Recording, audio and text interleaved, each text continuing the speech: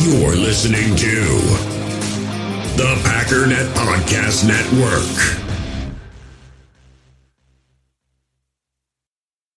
With threats to our nation waiting around every corner, adaptability is more important than ever. When conditions change without notice, quick strategic thinking is crucial. And with obstacles consistently impending, determination is essential in overcoming them. It's this willingness, decisiveness, and resilience that sets Marines apart. With our fighting spirit, we don't just fight battles, we win them. Marines are the constant our nation counts on to fight the unknown. And through adaptable problem solving, we do just that. Learn more at marines.com.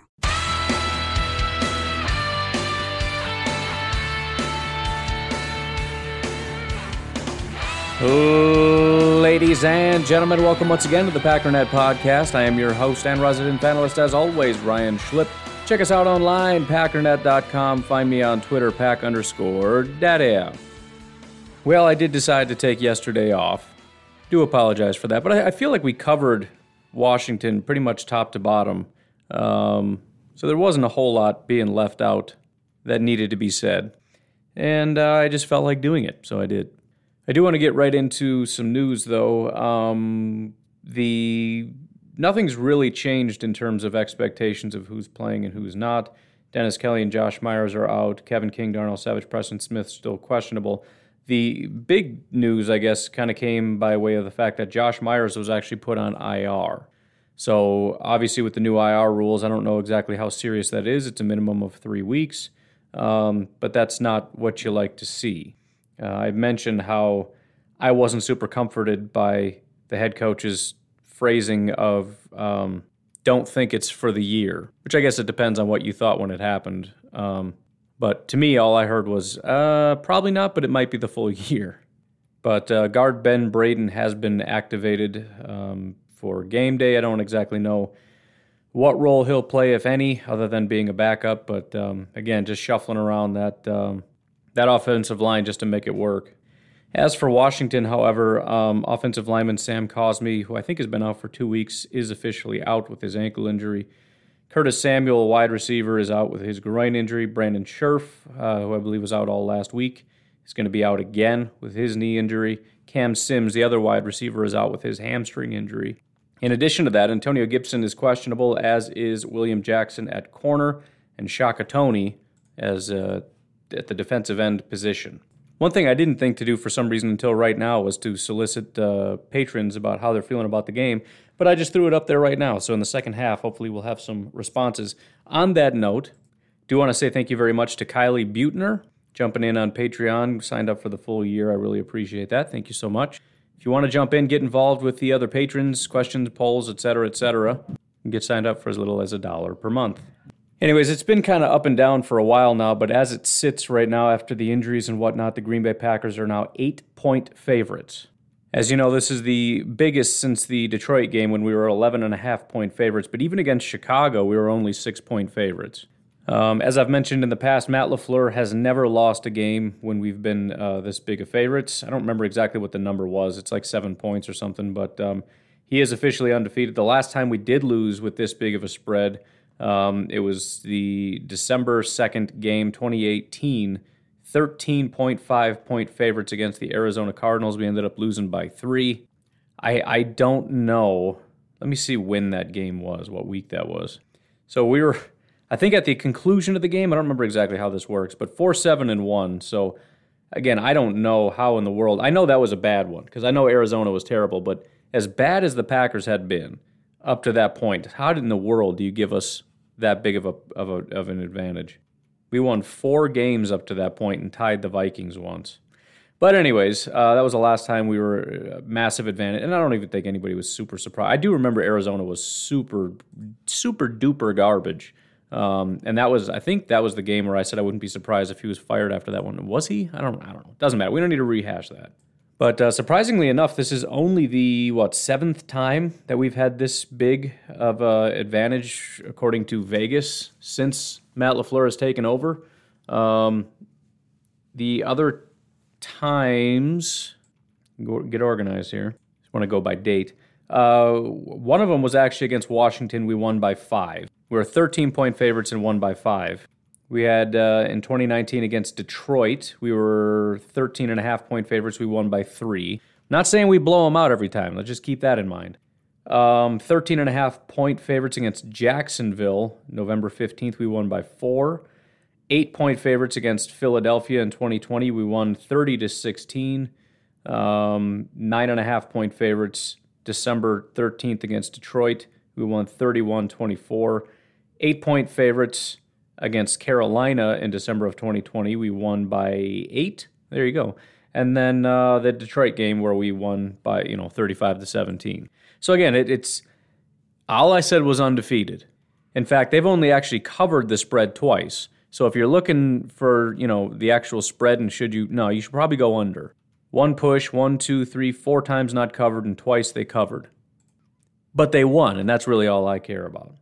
By the way, as far as the over-under, if you're curious in these games, it's almost always under, with the one exception being this past Detroit game. Thanks to the Packers putting up 35. But, if you just listen to those scores, they're all pretty low, 24-16, 20-15, 23-20. So if it holds true, the Packers win, but not necessarily in a barn burner, although the most recent time we beat them pretty handily. Other games of interest, by the way, Chiefs-Titans I find interesting just because I still feel like these two teams are potentially dangerous teams. Not only that, we play the Chiefs. So if Tennessee beats Kansas City, they're in a real bad spot. Because at that point, assuming they're going to beat the Giants, and I'm assuming they will, they'd be 4-4 going up against us against the Green Bay Packers, which is crazy to think about. Also, they have not won 2 games in a row this entire season. They won last week, and it's their second game on the road. So again, that's one I think to keep an eye on, mostly because we got to play them in just a handful of weeks here. Lions-Rams isn't all that important. You could find reasons to care, like wanting to watch the Lions lose, or maybe even hoping for a fluke win so that the Rams fall one, but -16 is where that one stands. So best of luck. If you want to bet the under, fine, but I wouldn't count on the Lions winning that game. Bears-Tampa Bay is just going to be an awesome game to watch. The only thing that would make it not good is if Justin Fields looked like Pat Mahomes, but then they still lost. It'd be like, oh, that kind of stinks. I mean, good that they lose, I guess, but I wouldn't mind some kind of a fluke victory over Tampa Bay. It would make me a little bit happy. But pick one or the other. If you're going to look good, win. Otherwise, just look like trash and get embarrassed, and that's fine too. Texans-Cardinals, we play Arizona, I wouldn't even say next week, in a handful of days here. Now, although I have no expectation of the Texans even putting up a little bit of a fight against Arizona, it's still worth watching. There's a big difference in terms of my level of confidence against Arizona if it's a 23-20 victory as opposed to a 43-0 victory. Just some level of, maybe they're human would be nice. Also, not saying I'm rooting for it, but injuries are significant because the ability to turn around and recover is very low in this short span of time. 49ers-Colts doesn't super matter. Saints-Seahawks does for a couple different reasons. The New Orleans Saints are 3-2, and I'm still not entirely sure if they're a good team or a bad team.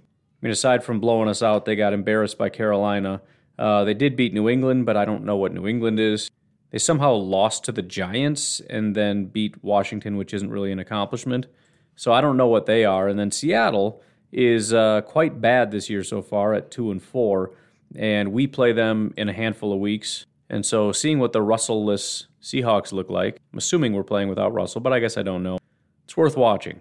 Anyways, let's get into this a little bit because, again, I just want to rehash kind of what I've talked about. And I went on 2 different Washington football team podcasts, or one was a podcast, one was a YouTube channel. And in both cases, it was very clear that they recognize, unlike some fan bases, they recognize they don't have a very good team. Some different teams, it's not quite that way. Even with the Bears, as bad as they've been for as long as they've been, there's still an element of pride. Take pride in their defense and some other pieces here and there. When I talked to the Saints guy, there was lots of pride all over the place, and they ended up obviously winning. But in the case of Washington, there was none. They just basically said that things are horrible, and a big part of the focus has been on the off-field things, which is not insignificant in terms of how that affects the play on the field as well. I mentioned that when I talked about the Bears-Raiders game, and how I thought that was kind of a fluke because the Raiders were heavily impacted by the things that are going on off the field that hit them the morning before the game. And so I want to illuminate some of those things. One of the things that I used to use a lot that I haven't in a while, PFF has, and it's just little matchup charts. Basically what it looks at is the quality of your player against the quality of the player you're probably going to be going up against, and how big of an advantage or disadvantage that is. The second highest wide receiver advantage goes to Davante Adams of the Green Bay Packers. Now, again, obviously that has something to do with his level of talent, but it also speaks to how bad Washington is. In other words, the gap between how good your player is and how bad their defense is, the bigger that gap, the bigger the advantage. Now, number one is Cooper Kupp against Detroit and all their defenders, but still, Davante Adams, number two. But that's not all. We know Davante is a top-end player. What about at tight end? Because they have a tight end matchup chart as well. Robert Tonyan, who hasn't really done very much and has a 48.4 offensive grade via PFF, which is what we're using, has the 9th highest tight end advantage of anybody in the NFL, 14% advantage over what they project to be Mr. Jamin Davis. So I guess I just want to reiterate how big of an advantage we have in this game as compared to some other teams. I mean, outside of the Lions, we've just never really seen this. Even with the Saints, and I had talked about the Saints and how they had really bad interior defensive lines, so we should be able to run the ball, and obviously that didn't happen. And the Saints' corners were not as good as they had used to be, but they still had some guys that at one point or another were premier guys. And they still had a really, really good linebacker that we all knew about. Washington has a defensive line, and their defensive line is actually somewhat similar to the Packers in that they do generate pressures. They very rarely convert those pressures into sacks. And when I had talked to I was doing my interview yesterday, one of the things that came up is how terrible the defensive coordinator is doing, how terrible of a job he's doing at calling things specifically, and Packer fans I had mentioned would know this very well. You'll get like a 3rd and 4 situation with the corners 8 yards off. But the point is, whether it's bad play calling or just terrible corner play, there's generally always somebody open.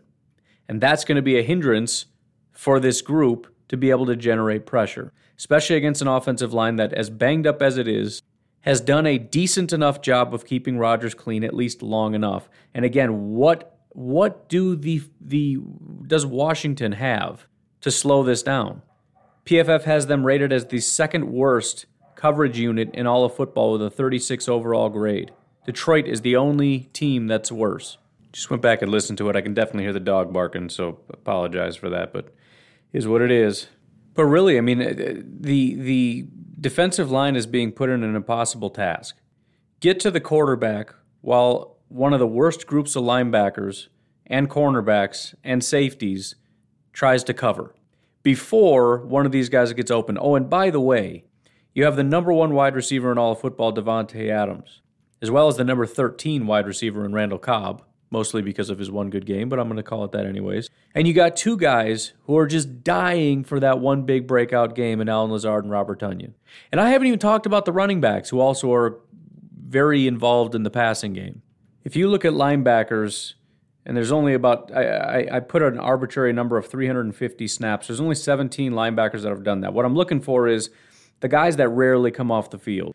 Because the Packers and Washington both have that guy. For the Packers, it's Devondre Campbell, right? And there's a bunch of other linebackers that will come in and out here and there, whatever. Same with Washington. They got Cole Holcomb, and then there's guys that kind of get filtered in here and there. Cole Holcomb is the 3rd worst coverage linebacker of this group. C.J. Mosley and Alex Anzalone are the only guys that have worse coverage grades, and it's not by much. Cole Holcomb, 41 overall grade. C.J. Mosley, 40.5. Anzalone, 40.1. They're basically all 3 tied. This is the guy that has to guard the middle of the field that we're trying to throw at, with guys like Tonyan, et cetera, et cetera. And again, you can play with this all you want. Be like, yeah, well, they'll have other linebackers or they'll have safety help. Are you telling me they're going to double-team Tonyan? As slowly as he's played, I would be stunned if there's more than one person on Tonyan. And that's assuming they're not just sitting in zone, in which case Tunyan's job is to just find the open hole in the zone, and catch the football. And I do understand the concern. And I even brought that up yesterday with I don't really understand with the defensive line that you have how it is that you rank so poorly. By the way, their rank on defense is dead last. According to, if you just look at yards and points, just straight up statistics, this is the worst defense in all of football. Now, it's not going to be that way via PFF. In fact, Washington is tied for 18th on defense, which is far from that. But what PFF does is looks at the quality of the overall roster. But again, we understand that they have talent. They have the third best defensive tackle in all of football, according to them. What I'm talking about, though, isn't that they have good players in certain areas. It's the production. Because at the end of the day, as much as stats can be stupid and misleading and all these different kinds of things, at the end of the day, the numbers are all that matters. You want to get down into the nitty-gritty and say, well, what's causing, what's the nuance? That's important, but it's the ultimate overall output that matters. You can have number ones at every single position if you're 32nd on defense. Just think of it from that perspective. What would you choose? Number ones or twos and threes at every single position, but somehow dead last on defense? In other words, there's some kind of way in which they're performing really, really well, grading out really, really well. Everybody is. I mean, this is an impossibility, but bear with me. But the production is dead last? Or kind of like the Packers, where the production is actually that of a top 10 defense, despite the fact that there's kind of a lot of guys without good grades, and not very many with very high-end elite grades. I don't think we have a number. Well, we do. We have Devondre Campbell. I would venture to guess, and I don't have to guess, so I'll just look at it. And I would have been wrong. I was going to say I would venture to guess they have more high-end players than we do, that being 70 and above. They have 3. We actually have 4. Now, they do have one that's pretty close. Deron Payne he's a 63. I guess if we're going to call that close, then we got a couple of those guys too. Amos is a 68. But I mean, it doesn't look like the Packers have a, let's just say, top half production defense, and Washington is dead last based on this. We have Preston with a 72 overall grade, Kenny with a 79, Gary with an 80.4, and Campbell with an 84.7. That's it. Otherwise, it's, we got Amos at 68. You got Barnes and Savage in the 50s. You got Stokes in the 50s. And you got Yadam over there at 35, who hopefully is not going to be playing. And you got Kiki and Lowry in the 50s, both at 58. But again, it's the output that matters. And I think it was illuminating when I did that podcast, because it really started to click, because it reminded me of the Packers with Pettine, where you go over to PFF and guys are grading out real well. Jair's on the team. Preston's somewhere in the 70s. Preston's in the 70s. Kenny's in the 70s. Rashawn's in the 70s. Za'Darius is probably like an 88. And Amos and Savage are both in the 70s, possibly one of them in the 80s, right? I mean, just from end to end, it's just a quality unit. But the production wasn't there. And the way he described the team felt so familiar to me, where it's like he just, with exasperation, described things that made no sense. Again, the guys with playing so far off. Or he described to me in one instance, I forget the exact situation, but essentially a guy ran a go route in a very go route-y kind of a situation. And the corner essentially shifted his body toward him, and after he ran past him, suddenly realized, I better start running, and was several strides behind him, obviously. And I believe he caught that for either a touchdown or a massive gain, and the safety came and cleaned it up. I don't know the particulars of it. But just inexplicable things like that make you go, what is happening? This is the most embarrassing thing in the world. In other words, they're exact opposites. What the Packers have, despite talent, is cohesion. It shouldn't work, but somehow it just is. The plan is coming together, and people are doing just enough to make it work. Washington has talent, but they don't have a way of putting it together. Again, it reminds me very much of what we had with Mike Pettine, where we have the talent. It's just, it never really, it's round peg, square hole. And I mean that from the sense of the defensive line working with the defensive line, working with the edge rushers, working with the linebackers. Nothing worked in sync, in tandem, nothing. Nothing made any sense. He described to me also, it sounds like the worst of both, because it was very Mike Pettine, and then he also described to me something that reminded me very much of the Dom Capers days, and that was third and longs are a nightmare for Washington, because whether it's rushing 3 or whatever the case may be, they're always going to give up third and longs. He said it could be 3rd and 20, doesn't matter, you guys will convert it. And I said, believe me, I know what that's like also. We actually started the season that way under Joe Barry, and it was terrifying, because I'm like, here we go with the Dom Capers defense all over again. It's bend, don't break, and don't give up anything unless it's 3rd and long. Then give up about what you need. 3rd and 18, give them like 21. But that's the state of Washington. Is there talent there? Yeah, there's talent there. But they don't know what they're doing. They're lost, they're confused, there's no cohesion, and it's ugly. And the offense isn't much better. Now, the offensive line is I mean, it's pretty premier. I mean, from end to end, the lowest grade they have on this offensive line is a 70.6. Even with the 2 subs coming in, those are actually 2 of the highest grades of anybody. Lucas and Schweitzer, who actually were starters last year, so it's not like they're just some bums off the street. 79 and an 81.8. They've given up some of the fewest pressures, the fewest sacks, the fewest anything. They don't give up anything by way of pressure. And I talked about that when I was on the show yesterday and said it surprised me because you've got such a good offensive line, you would think your quarterback has a ton of time to throw, and there should be some holes to run through, and he kind of just shrugged and was like, yeah, well, you'd think. Again, we've got the talent. It's not being put together, and Heinicke is just, he kind of likened it to Brett Favre, but a really bad version of Brett Favre. He said he grew up loving Brett Favre, was a Packer fan, wanted to be a gunslinger, but he's Brett Favre without the rocket arm. And so he wants to sling it down the field, but he doesn't have the arm to do it. And he's also more late-stage Brett Favre, where there's way too many interceptions, and I went over his stats. His official stats are 9 touchdowns, 6 interceptions, but he said in one game there were 3 dropped interceptions that Heinicke could have given up. He said he easily could be 9 touchdowns and 12 interceptions at this point in the season if it wasn't for all the missed interceptions, which isn't too far off because according to PFF, he's had 10 turnover-worthy plays, meaning there were 10 instances in which somebody coulda, woulda, shoulda got an interception. And that's not all interceptions. There were 0 turnover-worthy plays against the Giants, and the Giants had a pick. So his observation is even more correct because some of these picks are tips or whatever the case may be where you end up getting a pick that isn't necessarily the quarterback just throwing a terrible ball at the defender. So take 10 times plus all the fluky ones, yeah, you're probably sitting at about 12. He went on to say he doesn't know how to read a defense. It's funny because today is sort of trash the opponent day, and all I'm doing is referencing the interview I was on yesterday when that guy trashed his own opponents. By the way, I should probably give a shout out. It's the Tim's Sports Talk. It's a YouTube channel. It's TIMS, not Tim Sports Talk. But good dude, go check him out for sure. But again, really, it's they've got Terry McLaurin. Terry McLaurin's a good wide receiver, but they don't have anything else. Adam Humphries, 104th out of 110 wide receivers.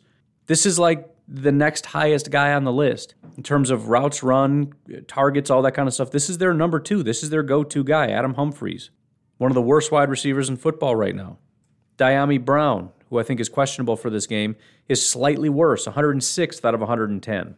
So these are 2 of the worst wide receivers right now in all of football. By the way, Heinicke, 30th out of 33, I had mentioned. McKissick, their running back, is 40th out of 59. Gibson, the other running back, is 51st out of 59, even slightly worse. So, I mean, the point is, what are you supposed to do? What do you do? Assuming this is a slightly competent defense, despite the talent, whether they have talent or not, they know how to, run a scheme.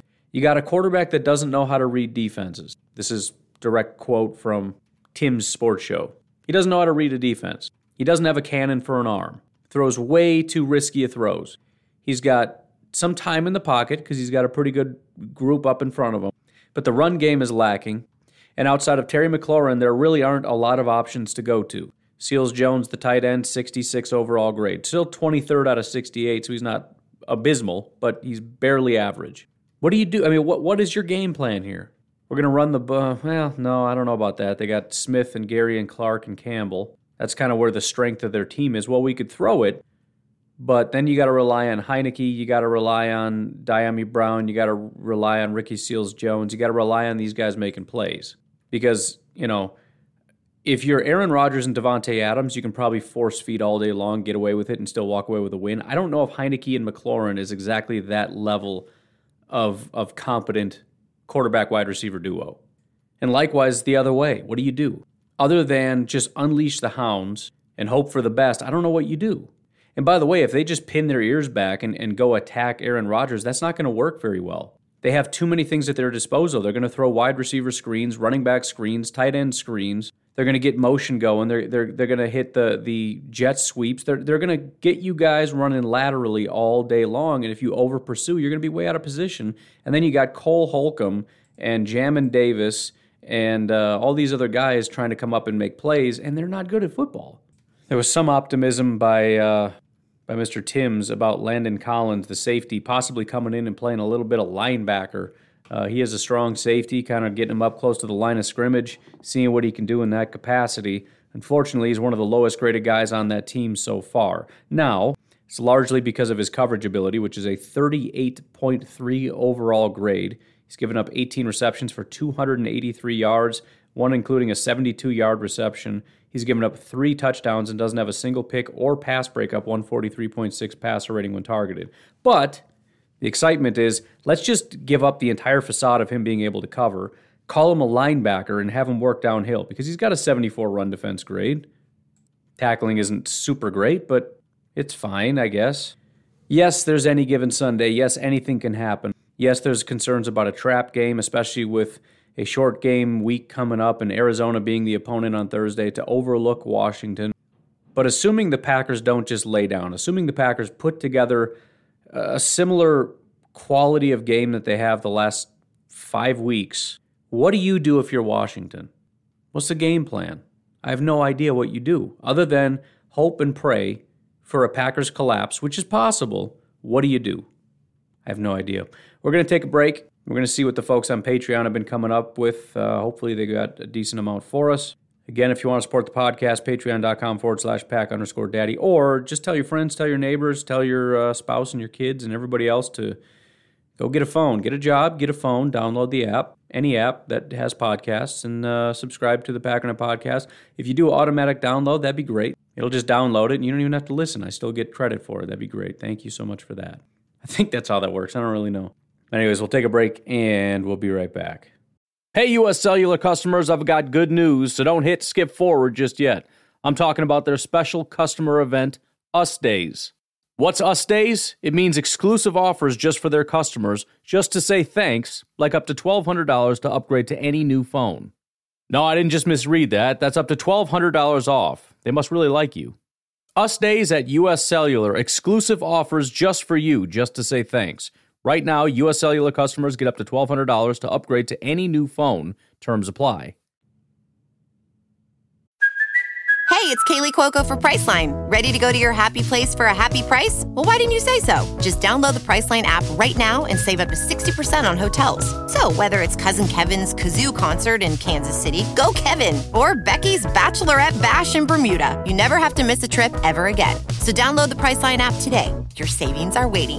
Go to your happy place for a happy price. Go to your happy price, Priceline. This episode is brought to you by Pepsi Wild Cherry. Pepsi Wild Cherry is bursting with delicious cherry flavor and a sweet, crisp taste that gives you more to go wild for. Getting wild may look different these days, but whether it's opting for a solo Friday binge watch or a big night out, everyone can indulge in their wild side with Pepsi Wild Cherry. Also available in Zero Sugar. So grab a Pepsi Wild Cherry and get wild.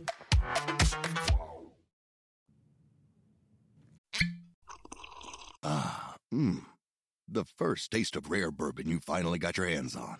That's nice. At Caskers.com, we make this experience easy. Caskers is a one-stop spirit curator with an impressive selection of exclusive, sought-after, rare, and household names in the realm of premium spirits and champagne. Discover the top flavors of the year now by going to Caskers.com and using code WELCOME10 for $10 off your first purchase. Get $10 off your first purchase with code WELCOME10 at Caskers.com. All right, so I posted 2 different things on Patreon. How you feeling about the game, and give me some game predictions. So we're going to start with how you feeling. We'll get to the predictions. I'll give my prediction, and then we'll call it a day. First of all, from David, he says, confident Packers are the better team. Just keep AR clean. That's a perfect start to this little segment, because that's exactly how I ended the last one. Packers are the better team. That's it. There's nothing else to say about that. Just go be you and you win. That's it. Go be you, get the W. And that's not just the players, it's the coaches, it's everybody. You gotta, there's no overlooking this. There's no sneaking a peek at the Cardinals. You gotta put together a good enough game plan like you've done the last 5 weeks. Make sure you're fully prepared, all that stuff. You gotta win. Chris says, I gotta tell you, I'm nervous. I'm afraid they don't show up looking ahead to the coming Thursday. This is the definition of a trap game. Come on, boys, let's do this. It really is. I mean, you can say trap game about just about anything. If it's a good team going up against a subpar opponent, you can call it a trap game. But you look at the fact that what Washington does well is the trenches, which is scary because that's what makes it hard on the Packers usually, is when a team is really good in the trenches. And then, like you said, a short week and a really high quality, possibly the best team in football coming up just a handful of days after. I mean, it really is the full definition, probably the purest definition, But, I mean, they know this. And it's up to Matt LaFleur to make sure that their minds are in the right place and recognizing that this will be a loss prior to Arizona if you guys don't prepare properly and not focus on Arizona. Goose says, pretty good, honestly. This, by all means, should be a blowout. But even if it isn't, I don't care as long as we get the win and come out healthy. That's another underrated thing to talk about. I kind of talked about it briefly, that it's really hard to come back from injury. This is not a game that you want to see injuries, because even minor tweaks and things like that, you might be out. I mean, we don't usually even get updates until Wednesday, and by then it's like, well, you'll have a handful of guys that didn't practice, but they'll be fine. On a Thursday game, if we look at the injury report, we got 2 guys out this week. We had Dennis Kelly, Josh Myers, Darnell Savage, and Preston Smith. I don't know if Savage and Smith and King are going to play, but there's a good chance that if this was a Thursday game, we would have no Preston, we would have no Darnell, and I don't even know if King would play. I mean, he's still questionable, having had 3 days. There's a good chance that he wouldn't have played if our game was on Thursday. So it's important. But again, that's another thing where it's like you don't want guys to take your foot off the gas. I mean, always avoid injury anyways. Don't be reckless trying to tackle with the, top of your head or side of your head or any part of your head. But yeah, whatever can be done, let's do that. Mike says this win is very important with the next few games being just brutal. The other thing that sticks out in my mind that makes me nervous is just having been in this exact same situation previously. I don't know if it was 2019 or 18 or what year it was, but it was a very similar situation. We had Washington. I got to find it because I've referenced it like 9 times and I don't know what I'm talking about here. So I believe it was the 2018 season, which, to be fair, it makes me slightly less nervous knowing it was that garbage of a season in 2018. And I don't remember who was a good team or expected to be a good or bad team that season, but I remember Washington being a team that you kind of just look past. I don't think Buffalo was very good all the way back then. They ended up being 6-10. Who else would? And I know San Francisco was there. They ended up 4-12. But again, I don't know what the perception was. But all I know is I knew that there were going to be tougher games ahead. And maybe it was just a general thought of, you might lose 5 games this season. If you lose these kinds of games, those are when you look at all these, let's say 5-6 tough opponent, like a real tough opponent. If you're just trying to win 3 of those 6, if you lose to Washington in a way, you kind of got to find a way to win 4 of 6. You can't be giving up games like this. And we played Washington. It was in Washington, but we got annihilated 31-17. And it just felt bad. But I guess I'm actually glad I went back and looked at it because acknowledging that was just, it wasn't necessarily that was just a classic trap game in which the Packers are real good and went into Washington and lost to a team they shouldn't have lost to. Washington ended with a better record than we did. We only won 6 games that year. We've already won 5 this year. We beat Buffalo, lost to Detroit by 8 points 2 weeks later, beat San Francisco, came out of our bye, lost by 2 points to the Rams, got annihilated by the Patriots, destroyed Miami, got beat by Seattle, beat by Minnesota, beat by Arizona, beat the Falcons, lost to the Bears, which is always horrible, beat the Jets, and got absolutely embarrassed 31-0 to Detroit, which was one of the sickest feelings I've had in a while. But yeah, I mean, that's just... That's what my mind goes to is that week. And for whatever reason, I mean, I did have the podcast at that point, so I must have been talking about it. So there's some part of that buried in my brain. But again, if you just think about what is a trap game, it's when the Packers, who are favorites, lose to the lesser team because of this, that, or the other reason. Now, we can talk all we want about Matt LaFleur not getting his guys ready or whatever the case may be, but I just showed you at the beginning of this podcast, the Packers don't lose when they're big favorites. They haven't had a trap game type of moment. And you can say, well, I remember this game or that. That's fine, but we weren't as big of favorites as you remember. That doesn't mean it's impossible. I fully understand, past success, blah, blah, blah, is no indication of whatever. It is some indication. Fact of the matter is the Packers have played 30 games since Matt LaFleur has been the head coach, 5 of which they've lost when they were the favorites. Only 5 times in 30 when they were the favorites. And the biggest loss we had was November of 2020 when we lost to Minnesota. We were 5.5-point favorites. And I suppose you could make an argument that it was a bit of a trap game with San Francisco coming up, They got to travel. It was at San Francisco, so they got to fly back out. Maybe they were nervous about it, and that hindered their ability against the Minnesota Vikings, who were 5.5-point favorites over. But again, it very rarely happens. Actually, that was a Thursday game, too. Oh, shoot. Now I'm getting nervous. They had to travel to San Francisco on a Thursday, and that Sunday prior to, which was a noon game, they were 5.5-point favorites against Minnesota, and they lost by 6 points, 28-22. Oh, and it just keeps getting worse. The Vikings were 1-5 up to that point. I was going to show how they were a better team up to that point, but they just weren't. Well, it is what it is. Even despite their record, again, it was only 5.5 points. The Vikings, I do think, were a better team than this Washington team we're going up against. Anyways, getting away from the comments here. Mark says, excited to see how we will do. Excited for the next man up. Interested to see the offensive line. It's a good attitude, Mark. I'm nervous about next man up. He's excited about next man up.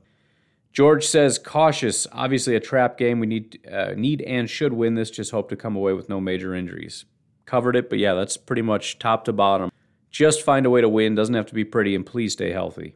Felipe, I don't know. Also trap game, big matchup against NFC contender on a short week with Arizona. Adams and Jones must feast. Stokes have another great duel with McLaurin. Interesting confrontations in the trenches. Packers should and must come out on top. That whole need and should thing is really coming through in these comments. But yeah, I do think that's an underrated thing that needs to, I shouldn't say need. It doesn't need to happen, but it's really going to help our chances. I think if we can run the ball well, we'll be okay. If we can't, we can still win, but it's just never good when you become one-dimensional, especially when then they start releasing the hounds, Aaron Rodgers stuck in a collapsing pocket. It just kind of devolves. Establish the run early and don't give up on it. Jason says, I feel there will be great intensity from our guys at Lambeau being in front of the home crowd again after a big Bears win and the whole I own you thing. That's a good point. It is at home. They got the jerseys. I wonder if that's part of the reason. It seems like they're really building up quite a bit here. Try to gin up as much excitement as possible. Make sure we get a ton of people there. Probably in our favor that it's against Washington at home. It's going to be very unlikely there's going to be a lot of Washington fans there, so there's a lot of opportunity for Packer fans to be there, to be loud. So hopefully it's a super, hyped environment. He goes on to say, just feeling a real positive vibe coming from the guys and think this is where we get to see the offense click a little better and get more rhythm. Devontae is due another massive turnout, and I suspect we allow the tight ends a little more freedom this game, knowing it's the front four and front four only to worry about. Exactly. With the tight ends versus linebacker matchups, it should be pretty solid. We'll see what happens with Landon Collins. Again, not that he's good, but, as far as linebackers go, maybe he's fine. I don't know. Jason goes on to say, I see a quick pass or two right off the line of scrimmage for him to just head up field with it. Packers by 16. I like it. Finally, just hit refresh to see if there's any new ones. Wayne says, feeling good despite the injuries. Green Bay has enough players to win this one walking away. That is a good point, too. We do have a lot of injuries, but there's nothing really new in this game that you look at and go, yeah, but with that guy out, we're in trouble, especially considering how dire it's been. Not saying we don't have new injuries because there are, Preston, if he plays, I don't know. But the point is we've learned we can manage with what we've got, and that's a pretty good feeling. Moving over finally to the game predictions. Goose says, if all goes well, 31-20 Packers. That was, I think on my thing yesterday, I said, what did I say, 30-20? I think he said like 31-20, I said 24. I said 30-24. Anyways, whatever. It wasn't that close, I guess. But it's in that range. Low 20s compared to low 30s. We got it again with Matt says, Packers win 34-20. Tunyon with a touchdown. Gary has 2 sacks. I dig that. Eric says 28-17 Packers. They'll start slow with no intensity, get it going in the second quarter. That's the safest money you'll ever put down. Jim says, I think it'll be closer than it should be, and the Washington football team defense begins to show up 21-17.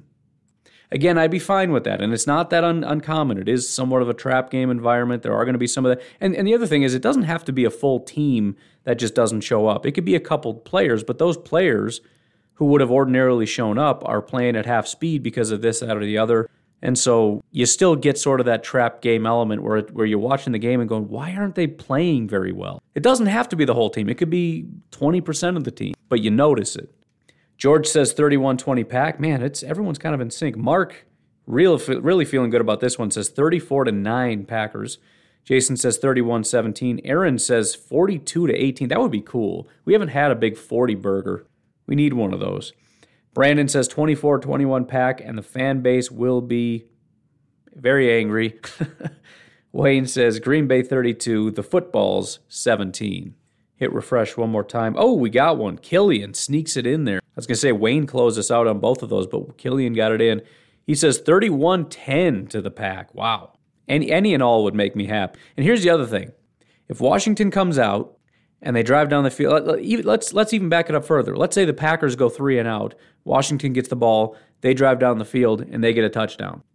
First of all, we've seen that happen in what feels like every single game so far this season. So do not panic. Don't run on Twitter or the Facebook group and start screaming about, I'm not watching this game, this is trash, I hate this team, etc., etc. I knew this was going to be a trap game. Don't do it. You know why? 31-10 is still a possibility. It is. So take it easy. Going to be fine. My final prediction, I'm gonna go 30-24. Keeping it relatively close, but still a comfortable enough win.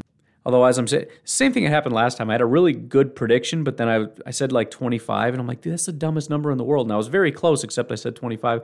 Now I'm sitting here thinking, how do they get to 24 points? But, stuff happens. They've got some pieces, and our defense might not have a good game. Sticking with that, 30-24. I'm going to get out of here. You folks have yourselves a fantastic day. After the game, I may go live. No guarantees. We'll see how it goes. You never know. If we do lose the game, that lowers the likelihood that I do it because it's tough to do. But I would appreciate you keeping an eye out for that. If nothing else, I will talk to you tomorrow on the podcast. Bye-bye.